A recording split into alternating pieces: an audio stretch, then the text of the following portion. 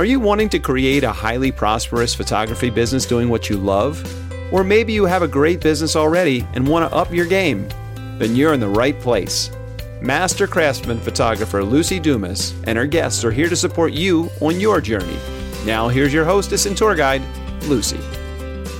Without continual growth and progress, such words as improvement, achievement, and success have no meaning. And that's from Benjamin Franklin, who certainly improved, achieved, and had success. So welcome again to The Profitable Photographer. I am super excited. I have a lovely guest to introduce you to, somebody that we both will get to know for the first time.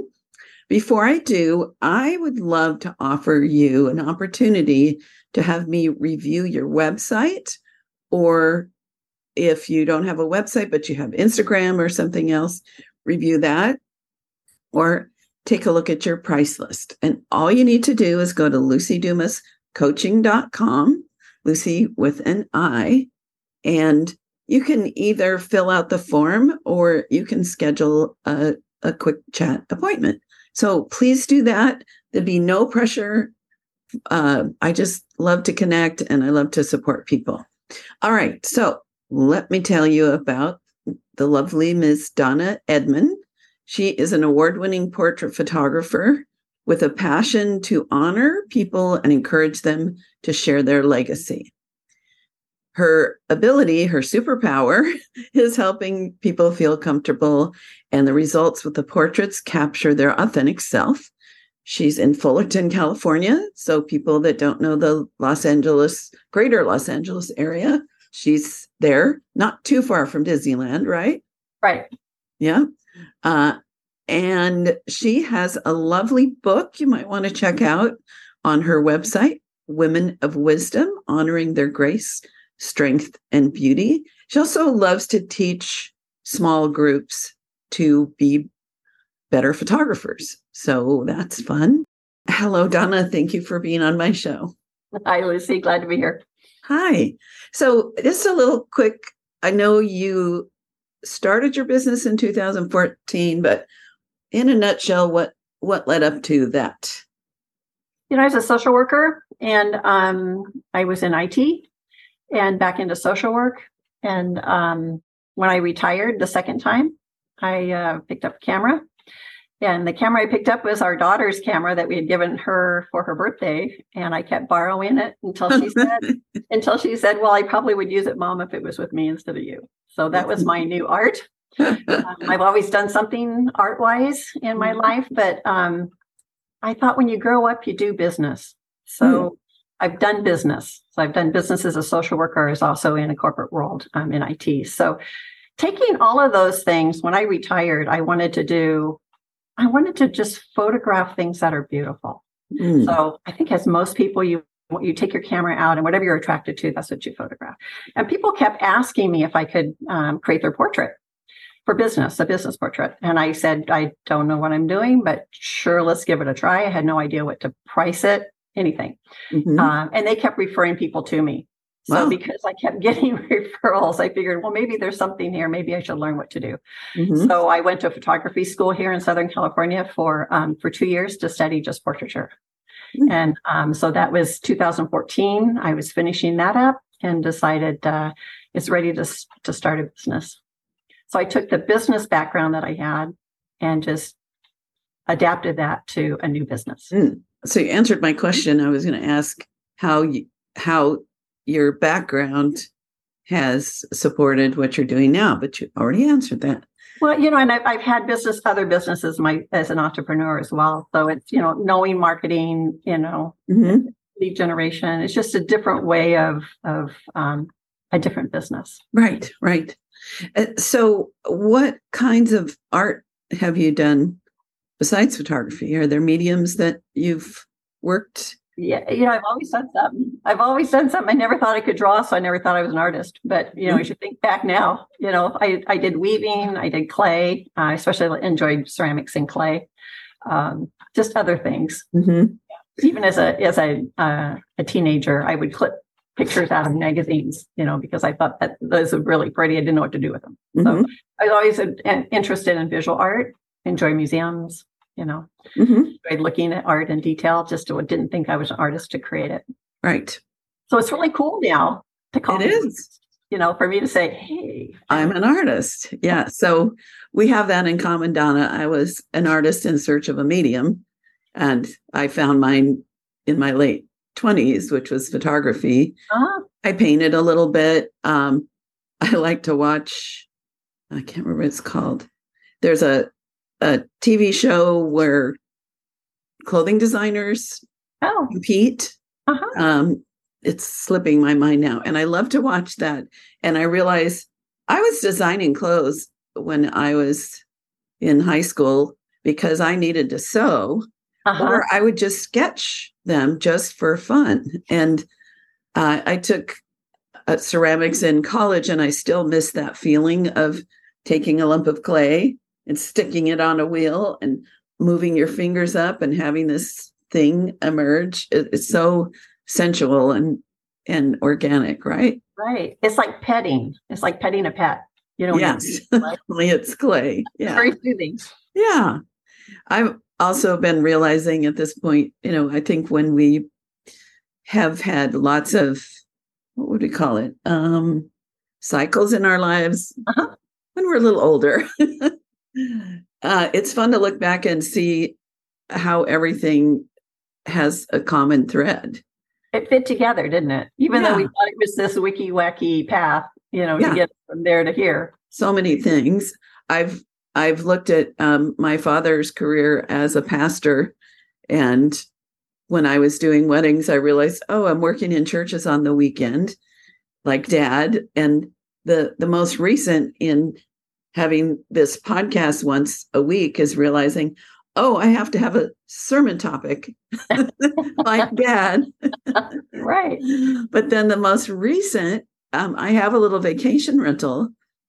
I live in a really cute neighborhood in South Park, but near everything. And I realized my first big career was running a business in the San Diego airport. Oh. And my clients were tourists. Yeah. And my clients are tourists now. So that's the fun thing about being able to look back, right? Yeah. Right. Okay, but enough about me. So one of the things that is your superpower, you've mentioned, is that you know how to make people feel really comfortable in front of your camera. So first of all, I want you to talk about that. And I've noticed that my guests or my listeners appreciate doable, actionable steps. Right. So if you've got some of those in your brain, I'm sure you do. We would love to hear that. But first of all, what's the core of helping people feel comfortable? I think it comes from my social work background. It comes from me personally. I just love to connect with people and hear their stories. Mm-hmm. But in social work, there's just techniques of helping people feel comfortable. It's relaxing. If I'm relaxed, people are relaxed. It's really being engaging and truly interested in what someone's saying, right? So in a portrait session, it's not stand in front of the camera and smile. It's let me get to know you, right? And as I get to know you, I'm clicking, right? Mm-hmm. So there's a bunch of tools on my toolbox that I use. A more recent one has been music.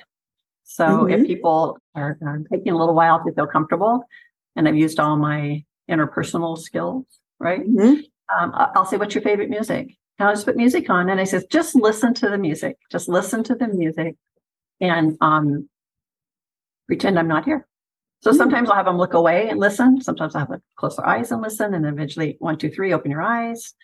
Right. And that's the really, really more authentic portraits is when people are comfortable. And recently, I had a client that was just wide-eyed in front of the camera, just, startled in every look. It's like I used all my tools, I used the music, used everything.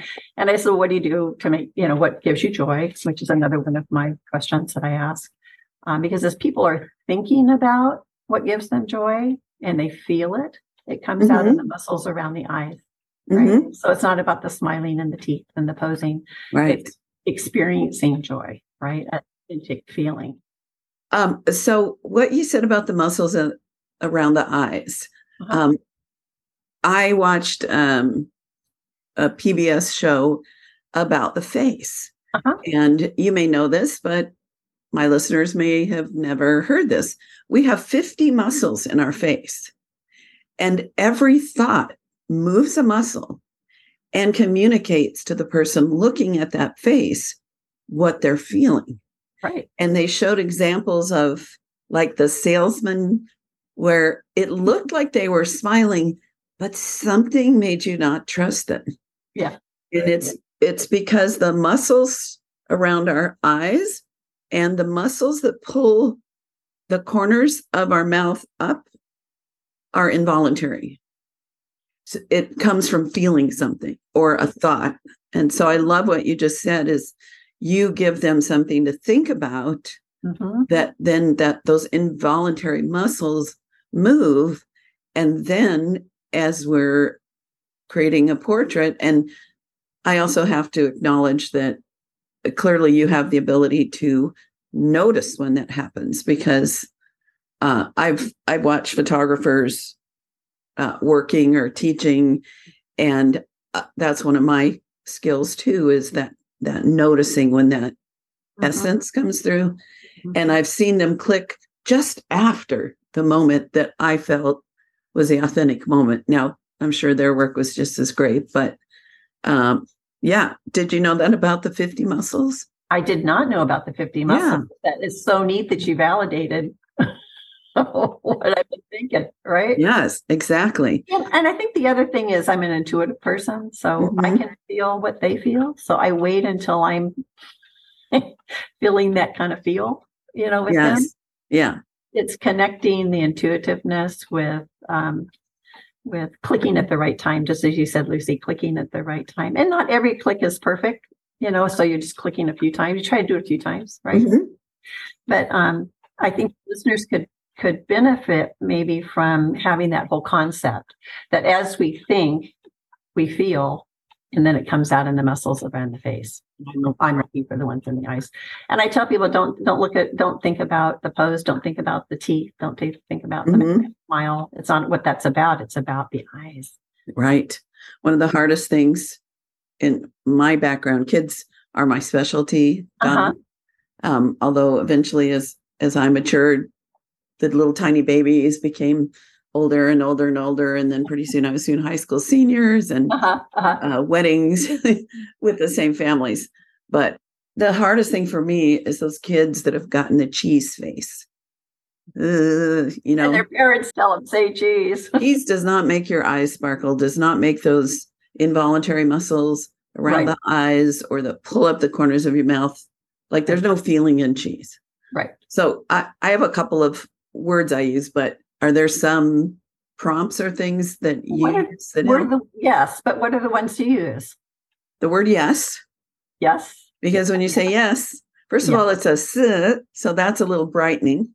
But also the word yes gives you a feeling. Yes, yes, yes. And then my emergency word is monkey. Key, yeah. And because it's kind of a funny word. And when people think about monkeys, they're kind of funny. And then if they're really like the person you were mentioning where it was hard to get anything, then if I start making monkey noises, it opens that up. So that's something I discovered, that ooh, ee, ee. And also I will have people make faces without me taking pictures to loosen up those muscles. I'll tell them, just do this. and I'll hold my hands. I'm not going to take the picture. And then that relaxes the muscles in the face. So I'm doing I'm helping them warm up and such. So are there some prompts and things that you do? Yes. Well, you're just talking about the Lucy face, if it's just kids and the parents are there, I'll have them stand behind me, right, and do something goofy, right? Right. The kids are seeing mom or dad doing something goofy, so they can just genuinely laugh that mom and dad are doing something goofy. But for kids also, I have them jump and spin and do action. And really for adults as well, I don't have them jump, but I might have them spin if they're in the studio where they're not going to trip, right? So they might spin, and I'm saying, this is how you spin. You look at me, right? You spin, you keep looking at me, and then you turn your head. And they're so busy figuring out how to spin and not fall down and look at me, and they're having such a good time, right? That when they come around as I'm clicking, you get these really genuine expressions because it's not about the camera anymore, right? It's about them spinning and having fun, right? So that's the whole thing. So kids as well as adults for doing that. And back to the man with the white eyes, and I asked him what gave him joy. He said playing music. And I said, what kind of music? A guitar. I went and got a guitar. Right. Those were the pictures. Those were the portraits that were the most genuine for him when he was actually playing. He wasn't thinking about being, in front of the camera. He was just enjoying playing music and looking up once in a while. Right. Got it. So it's anything to distract people from looking at the camera and smiling. Right. Whether it's what they're thinking or what they're doing. Right. So do you know about mirror neurons? Tell us about that. Mirror neurons. So this goes with what you said about you relaxing. So mirror neurons are things that we exchange. They're actual chemicals that I should get the definition, but like if I'm warm and relaxed, there is something that I don't know if it's on a vibrational level. I don't know how it happens. But your mirror neurons react to that. Yes. And respond. Now, some of us, like I'm also highly intuitive and sensitive as you are. And if I'm watching like America's Funniest Video and somebody falls on their behind, I actually get a jolt of electric pain in my tailbone. And that's a mirror neuron. So, I'm sure your warm expression helps people feel that as well. And then they are warm and comfortable. And, if we're gruff and whatever, people are going to respond to that. I never thought of this before, but when we've got a difficult client, those mirror neurons may make us a little nervous or a little uncomfortable for a while, trying to figure out how to get them comfortable. Can you relate to that? Like if the dad's really grouchy, we have to monitor our own reactions to that, right? Right. Yeah. And it's neat that you gave a term for that, because these are all things that, like I had said at the beginning, that I'm comfortable and relaxed. People are comfortable and relaxed. It's just exactly what you're talking about. Yeah, I genuinely enjoy photographing people. And I set the expectation for parents that let the kids just be themselves. Don't expect them to stand in front of the camera and smile. Maybe they do that this year. Maybe that'll be next year. Maybe that'll be 5 years from now. Right. So just let them be themselves. Just enjoy the process.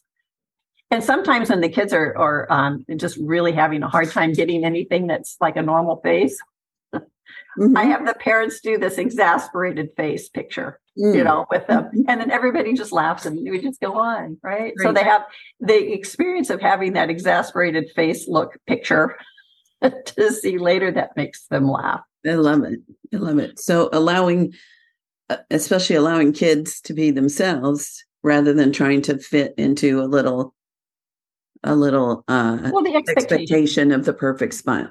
Right. And the perfect child. Because kids aren't perfect, and it depends on their age and their personalities. They are who they are. And so I think it helps just to have the parents' expectations set ahead of time. Got it. So during the consultation, when I know I'm going to have kids that are little, that's just part of the conversation. Right. And I've seen everything. I'm a mom, I'm a grandma, and I probably have seen everything. And it's all good. I'm going to enjoy it no matter what. So I hope you do too. Right. I love that. I often, if a child is being a little challenging or the parent is expressing their frustration. One of the terms I use is they're just doing their job. Yeah. At 2, they're supposed to be learning independence so that when they're 30, they're not in therapy trying to set boundaries, right? Yeah.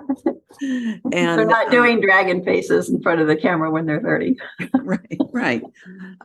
When I have taught children's photography, one of the things I talk about is the stages of childhood and what you can expect and what you can't as a photographer, and why an 11-month-old is easier by far than a 13-month-old.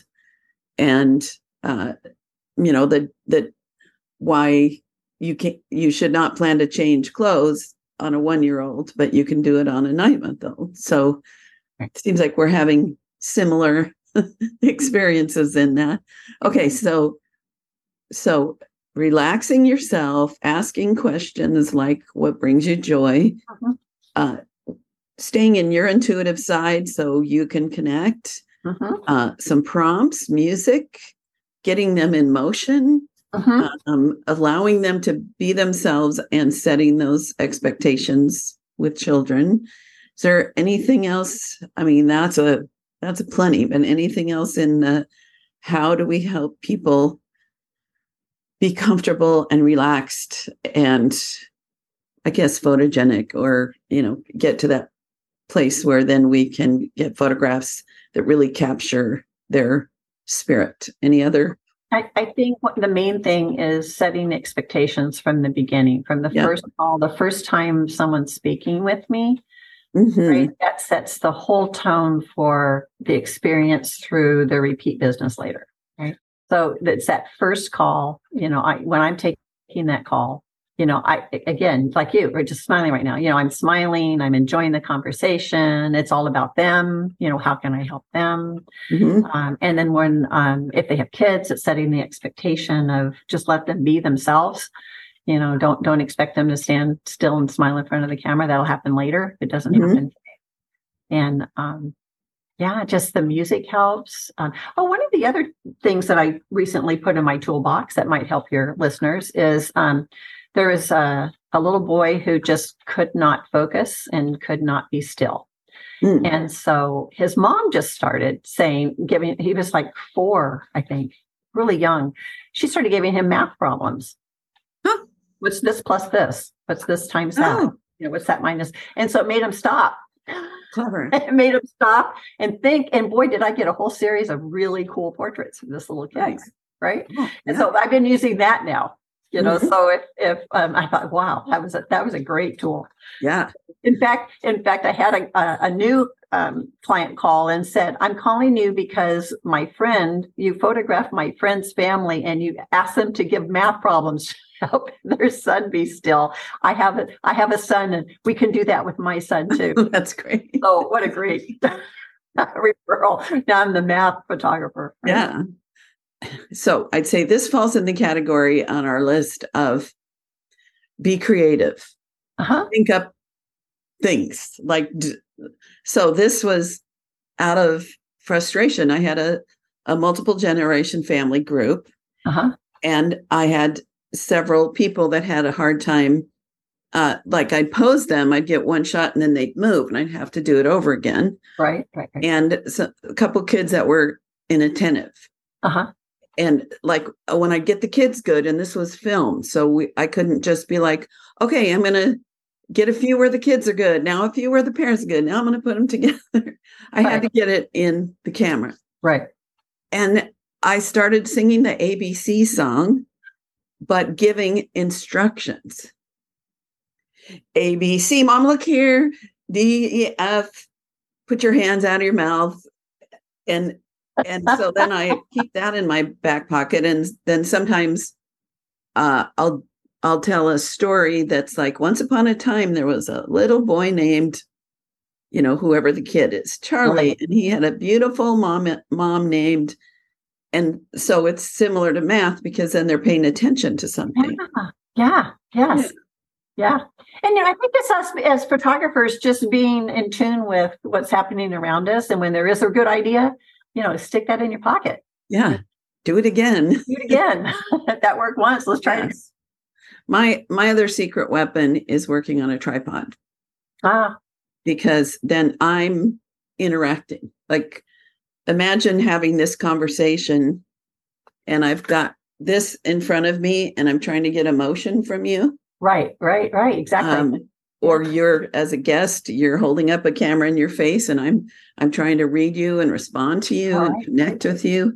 So now I don't always keep everything on the tripod at all times, but to be able to make faces, that's where the mirror neurons come in, is when I'm making a face, then people are responding to that face. Exactly. And also I'm paying attention to them, and looking through a lens is a little different aspect that, when I'm not looking through the lens, I can see little parts and refine them, or make faces, or play games that you just can't play. So, right.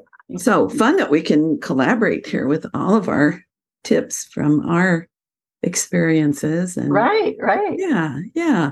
And I get that the core is that you have a heart for people, and people understand that. I think they just get it. Just the term that you used before, what was it? Neurons, mirroring. Yeah. Yeah, I think that's it. I think that's the key. Because if we really enjoy what we're doing, I think that's it. Yeah.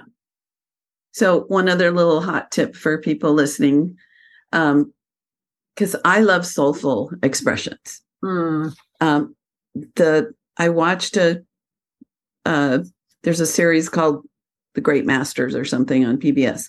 And one was the painter David, and the other was the sculptor Bernini, who did a lot of busts of people. And they both said a great piece of art of a person looks like they either are just about to say something or just did. Oh, that's interesting. And I love getting that when I look at the body of my work. You would say frequently that that's some of the best work. So with kids, I love a close-up, and especially it's sellable when they're sitting down and you're above them and you're shooting down, so they're looking up. I ask if they can see my eyes through the lens. What color are my eyes? Now, they can't, probably. They can look. But they study and they think and they're looking, and then I get that heart-stopping moment that parents absolutely love, that's very tender and very attentive. So, yeah. So collaborative list we've got going here, because I'm taking notes. Good. Me too. All right. So let's see. The other topic that I wanted to touch on, because you do a lot of fine art photography. And the question is, what is the art you do for yourself? Or what was the good question on that? Art for others. Yeah, art for others versus art for you. So tell me a little your thoughts on that. I've been asked several times, how would I advise artists, in their business? And so as an artist, we do art for ourselves. And that's really important. And so if your listeners want to have photography as a business, it's different. And it's okay to be doing art for others. It's not like you're compromising your integrity somehow by doing art for others. So what's attractive to me personally are things that are beautiful in nature. So it's plants, like and a lot of people, plants and repeating patterns and architecture. And, there's certain things that are attractive to me, how light falls on something, right? And I thought when I first started photography, and if I was going to do this as a business, who would buy that? Well, probably people might buy that for their wall, and they might spend a little bit of money for it, right? But if I was going to make this a business, what kind of photography would most people who have expendable income invest in? And it's portraits. Right. And so that's when I decided, okay, it's my goal is to be a portrait photographer. And went to school to learn that, right? Went to school for 2 years, as I said, to learn portrait photography. So now it's taking the learning, I've taken from my own background as a business person, how to build a business. But if your listeners don't have that, it's finding a consultant like yourself. It's finding a consultant that can help them build the business. How do you generate leads? How do you find out who your target market is? How do you sell? And sell's not a bad word. It used to be a bad word for me. And it's a whole thing we can talk about is selling, but it's, and then how do you price, and, how does what price does your quality of work bring at this point in your career? Right. So a consultant helps with that. So I've worked with a consultant for many years, and I keep thinking, well, next year I'll just do it on my own. And next year I always just come back because there's always something that she brings to me in my business that I hadn't thought of. We don't know what we don't know. Right. So I would say art for yourself is important, and continue to do that. That's why I do personal projects. Those are just for me, like my Women of Wisdom project. That was just art for me. And it did turn into a book, and now it's in a museum gallery. Awesome. All these portraits are in a museum. So, it grew a life of its own, but it started out as a personal project, just something I wanted to do for me. Do you think it improved your work? Do you think? Yes. It did. And it actually helped me on my whole personal life journey. Tell me about that. So when I was a kid, my father, and he meant well, I'm sure when he said this, but he said, if you can't do it right, don't do it at all. Mm-hmm. So how I interpreted that, what he meant by that is do your best. But how I interpreted that, as a kid and up until I was in my 60s is, don't try things that you might not be successful in. Don't take risks. Don't do anything that you don't know for sure that you're going to do well in. That's a rough way to live life, because how do you ever walk or ride a bicycle or English or learn to speak or cook or right. anything. And perfectionism was what motivated me. Right. Mm-hmm. So the perfectionist goal is what motivated me. So for this project, I'll step back. I come from a corporate background where you plan, you execute a specific plan because change orders are expensive, right? So in a corporate world, you plan and then you execute. So I didn't know what I was going to do with this Women of Wisdom project, except that I wanted to honor these women and give them a gift of a portrait. That's all I had in my mind. Mm-hmm. But for business, to step it further, I didn't know how to do any of that. So I didn't know how to put this in a book. I didn't know how to get this in a gallery. And my consultant said, why don't you just start? I'm going, I can't start. I don't have a plan.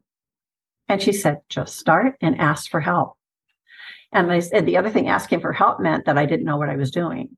So my whole life has been this imposter syndrome where I had to know what I was doing. I had to present myself as the professional, right? Mm-hmm. And it was really scary for me to think someone might know that I don't know what I'm doing. Right. And so here I am in my 60s, still thinking this way. So this project, I did. She said, bring in 2 people, photograph them, ask them for help, ask them for referrals. This whole thing grew exponentially. And the people that I asked for help were so kind and I'm grateful that I asked their opinion. So it turned my whole mind around, about business can be a process. It doesn't have to be serial steps. It doesn't have to be the check boxes. It can be an organic process, which is so new to me. Yeah. At my age. Yeah. It's so new to me that, and that was such a great journey for me. So when I'm talking with other artists, it's art for yourself for sure. Do that. Mm-hmm. If you want to do art for business, ask for help. Ask for help. Find somebody that can do what you don't know how to do, because there's no sense in reinventing the wheel. They already know. And when you look at the cost of a consultant, you think, how many clients do I need to bring in to pay for that? What's the return on investment? Mm-hmm. Right? So right away, what I pay my consultant every year, it's exponentially, I make so much more. I agree with that. See? And you're the one that can help, right? You're the one that can help them with that. That's after, we were talking before we started recording, 30 plus years as a photographer. And I dabbled in coaching, not as a profession or formally, but I just was always available to mentor people. And I realized I had this ability to help people get where they want to go, and taking that risk. I didn't, like you said, I didn't know how to do it. But what was so fun for me, because I'm a lifelong learner, and I get a feeling you are too, is the first conference that I went to that was around, it was called the Highly Paid Expert. And it was around how you take your expertise and turn it into a business. Right. And it was so exciting to be in a conference with all new information, new notes to take, new things to learn, new questions to ask, because I've, since 1982, I've been sitting in conventions and classrooms and meetings and at lunch with friends talking about the photography and photography business.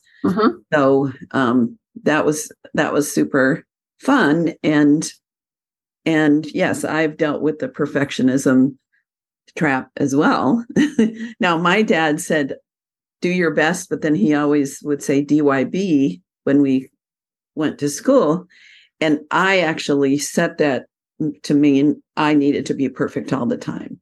Yeah, so I translated it, doing my best, until I read, have you read The Four Agreements? Donna, Miguel Ruiz? No. So one of them is one of the most powerful personal growth books ever in the history of ever, in my opinion.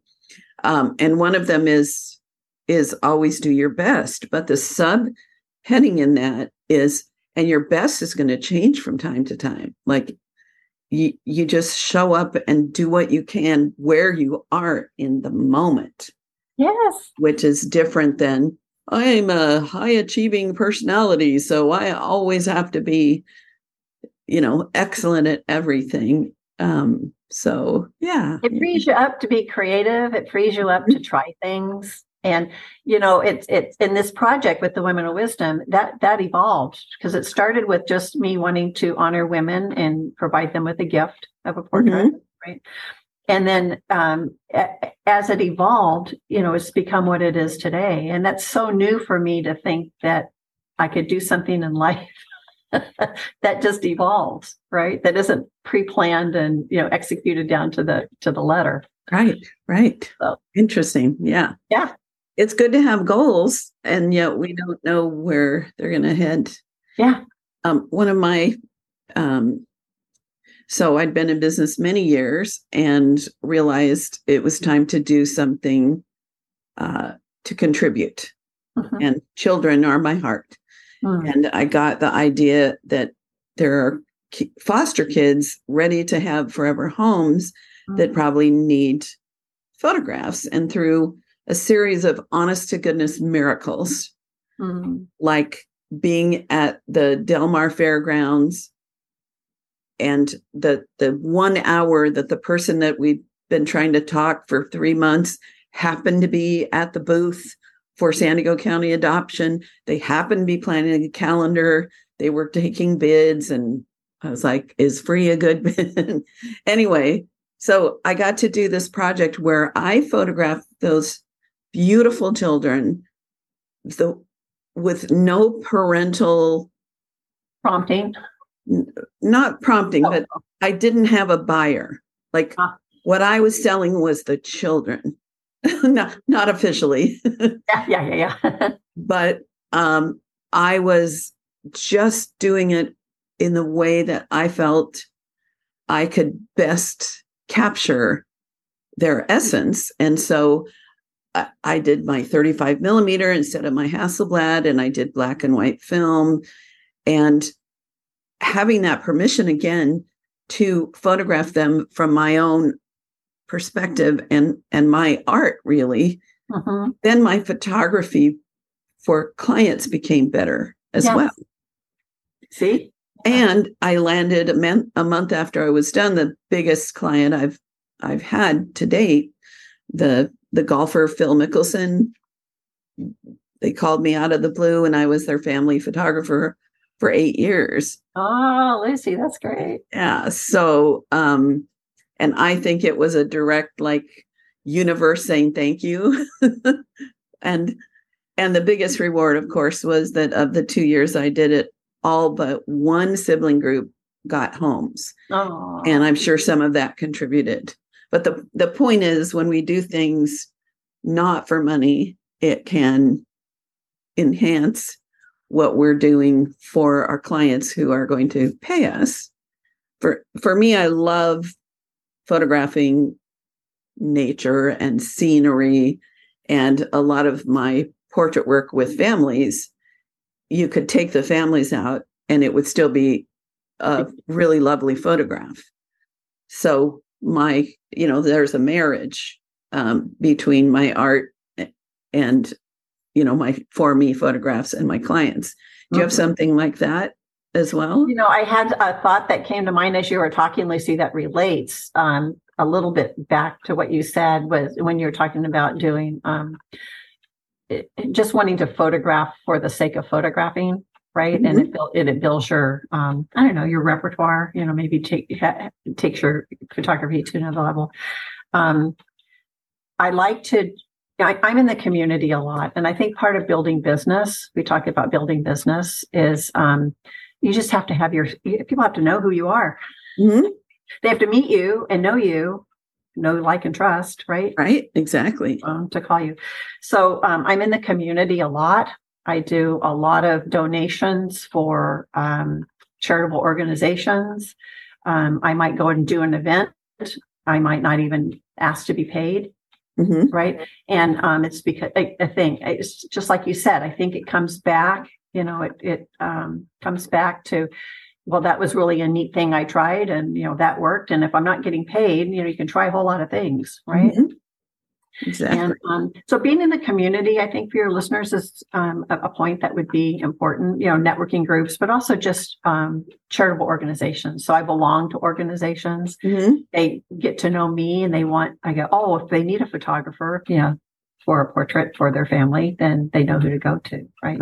And another thing that I think my main lead generation are silent auctions, which is a tip that can be helpful to your listeners. So when I'm thinking silent auctions, I'm doing something great for the organization. I'm giving them a portrait session for people to bid on, right?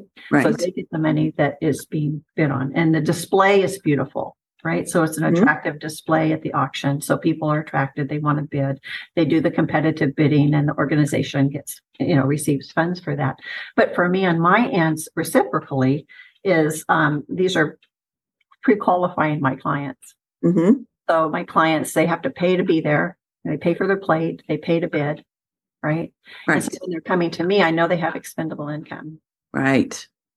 So they're not going to be concerned about price so much. So, and part of what I do when I'm giving them their gift certificate is they get an art piece, as part of their gift certificate. So that's my cost, right? Mm-hmm. They come in, they've had a great session. They come in and they look at all these beautiful portraits, and it's rare that someone doesn't do a major purchase. Right. So it's pre-qualifying, and it gets people in the door for me. So silent auctions are awesome, but you got to be out in the community to know where they are. Right. They're a foundation of my photography business as well, because unlike weddings, networking, there's so many great ways to get wedding clients. But people don't wake up on a morning and say, that's it, it's time for a family portrait.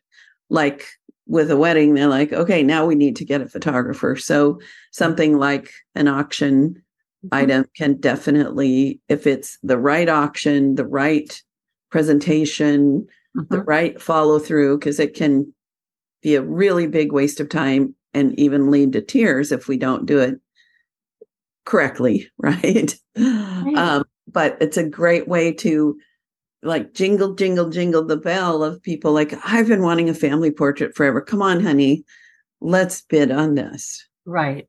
So if your display is beautiful, it's attractive, it's engaging, that people will say, just like what you said, And then on the business side, I have an automated process for the time I step back and say, part of my donation is the understanding that the donation coordinator, the auction coordinator, is going to provide me with the winner's contact information. Yes. Right. Otherwise, why am I doing it? Right. So business wise, why am I doing it? So, and then, so from the time the auction is entered into my system, it's all automatic. All the follow-ups until I get the contact information for the winner.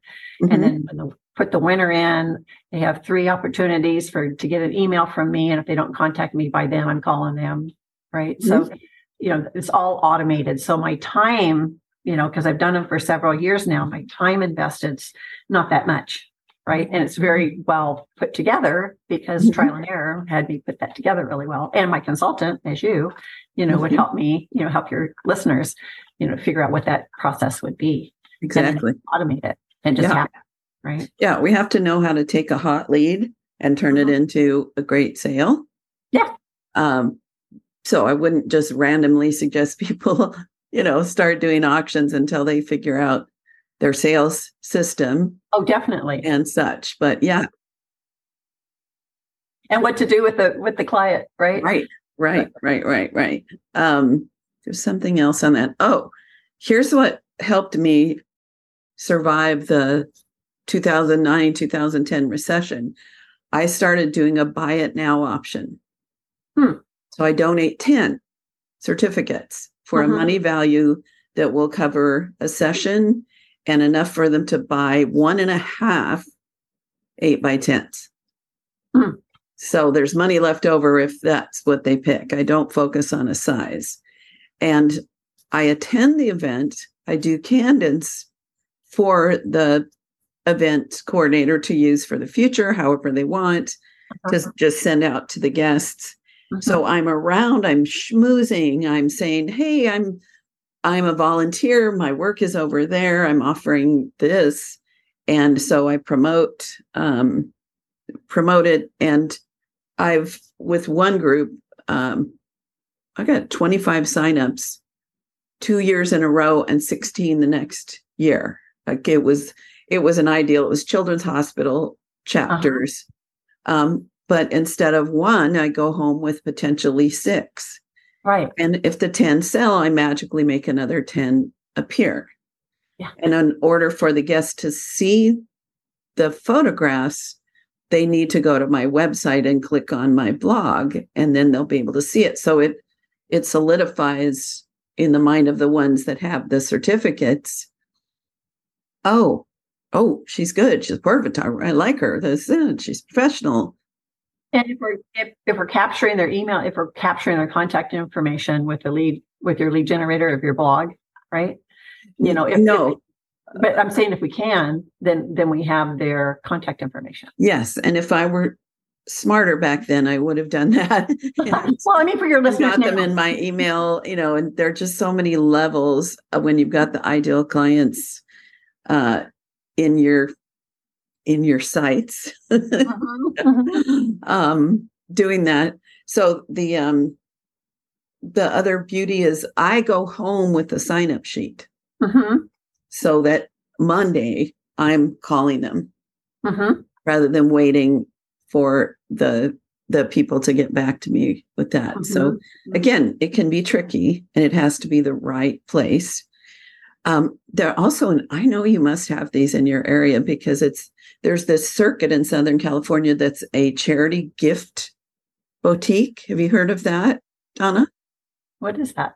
So there are people who have garages full of stuff to sell, clothes, ceramics, purses, and they go to different boutique events. And when it's a charity, they give a percentage, like 20% of their sales goes to the charity. And like these happen, many of them are from your area that come down to San Diego. So I know it's happening around you. And so that's when I sell the gift certificates and all the money goes to the charity. And I end up being the highest contributor because if somebody sells let's say $10,000 and they give 2,000, there's that. But if I sell 10 certificates, that's $5,000 to them. Or no. Well, anyway, I always end up being the one that puts the most cash in that charity's pocket. So it's a win-win. So well, tell us more about these charity boutiques. How would your listeners find them? I am not sure. I think you'd just Google and you'd ask around and yeah, I think like they fell in my lap. So, but if you found one and then you ask that vendor about other ones, right? Like the San Diego, one of the Children's Hospital chapters does a tea every year. And at the tea, they have this boutique. So instead of auction prices, they don't have an auction. They have raffles. And if you're in the show, you need to contribute something to the raffle, which I never end up booking that person because, they just won it. They weren't like seeking it. Anyway, so yeah, finding somebody that does that. To that comment, to your comment, raffles are different than auctions. So I typically don't do raffles. Mm-hmm. As they do. Sometimes there's no cost to get into the event. And then even if there is, the raffle ticket may be $10, which is different than a $100 minimum bid on an auction. For me. And they may not be interested in photography at all. And they might, because that's what the raffle is, but nonetheless, they may not have the disposable income. Right. That I'm looking for yes. my. I also don't do baskets. Yeah. If it's an auction. Right. I because if somebody they tried to put me in a basket with baby stuff, which makes sense. But if somebody bid on it because they wanted those booties and they wanted that rattle and they wanted these other things, right? And somebody that wanted photography for the baby would miss out. And sometimes that would get lost because if it's a certificate, right, it might get lost in the basket. I mean, it's visually. Exactly. Well, gosh, Donna, you got to come down here and hang out. You're not that far from me. And I was just down in Del Mar just earlier this week.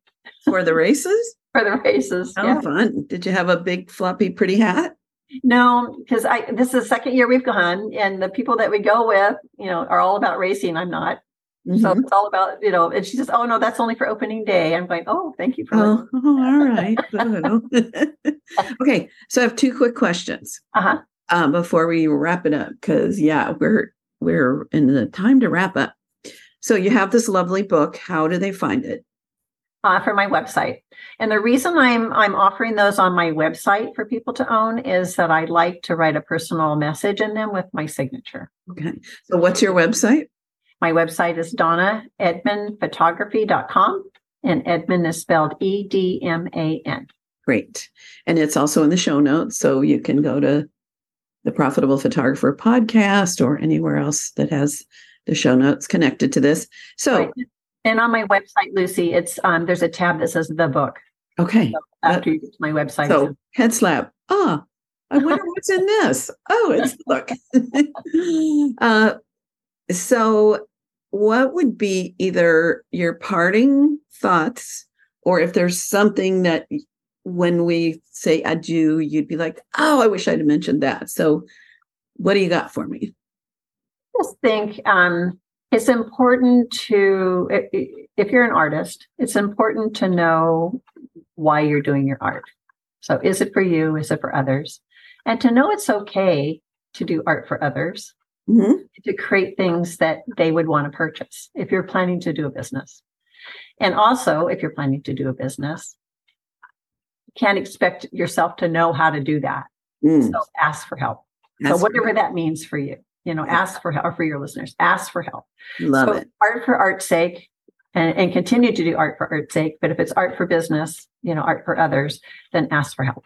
Yeah. You'll get yourself so much further along, so much faster if you just get the expertise from people who already know how to do that. I got it. All right. So reminder to my listeners to stay tuned for my quick wrap up. And Donna, it's just been a joy to talk to someone that I feel like we've been walking a lot of the same path and learning a lot of the same things. And so thank you so much. Yeah, it's been my pleasure, Lucy. Thanks for inviting me. You're welcome. Stay tuned, everybody. Okay, let's have a little wrap up. Before I do, remember, if you would like to have a website review or have me take a look at your pricing and help you know what I think and what you might do to enhance it, just go to lucydumascoaching.com. You can either fill out the form or you can just set up a time on my calendar for a quick chat. I would love to chat with you. And so I loved sharing and chatting with Donna. Couple things that I learned after the fact is she's been she's won Portrait Photographer of the Year 3 times in a row at the Professional Photographers of Orange County. And that says a lot.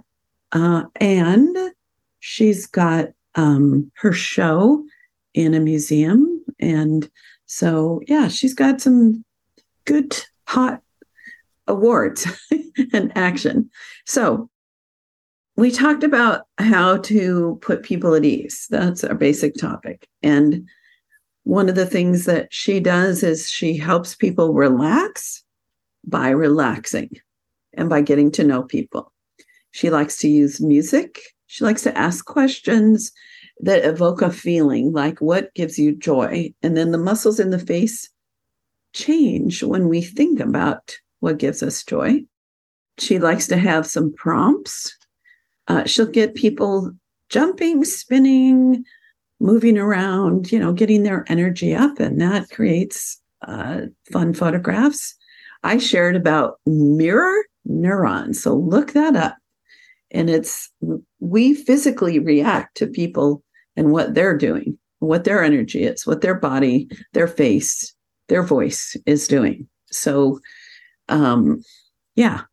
And she says to set expectations with parents, to let the kids be themselves. And from the first phone call, one of the reasons I believe in phone calls, and sounds like she does as well, is that we set a tone. We start building a relationship. Hard to do that with emails and texts. And we talked a little about art, and she suggested that we want to always be doing art for ourselves. And at the same time, it's okay to do art for other people and charge. And she recommends, which of course I recommend, getting support, asking for help, having mentors, getting involved in our profession. So that's it for now. And I'm sending a great big hug. And be sure to look at my new website. It's beautiful. I think I can't believe it took me this long to update. So, the lesson, the cobbler's kids have no shoes, the business coach needs to upgrade her website. So now I have. So that's it. And I'll talk to y'all later. You have been listening to The Highly Profitable Photographer with Lucy Dumas. If you've enjoyed this podcast, please rate, subscribe, review, and share. To connect one-on-one and learn more about our coaching programs, just go to lucydumascoaching.com. Until next time, go have fun photographing and selling your work.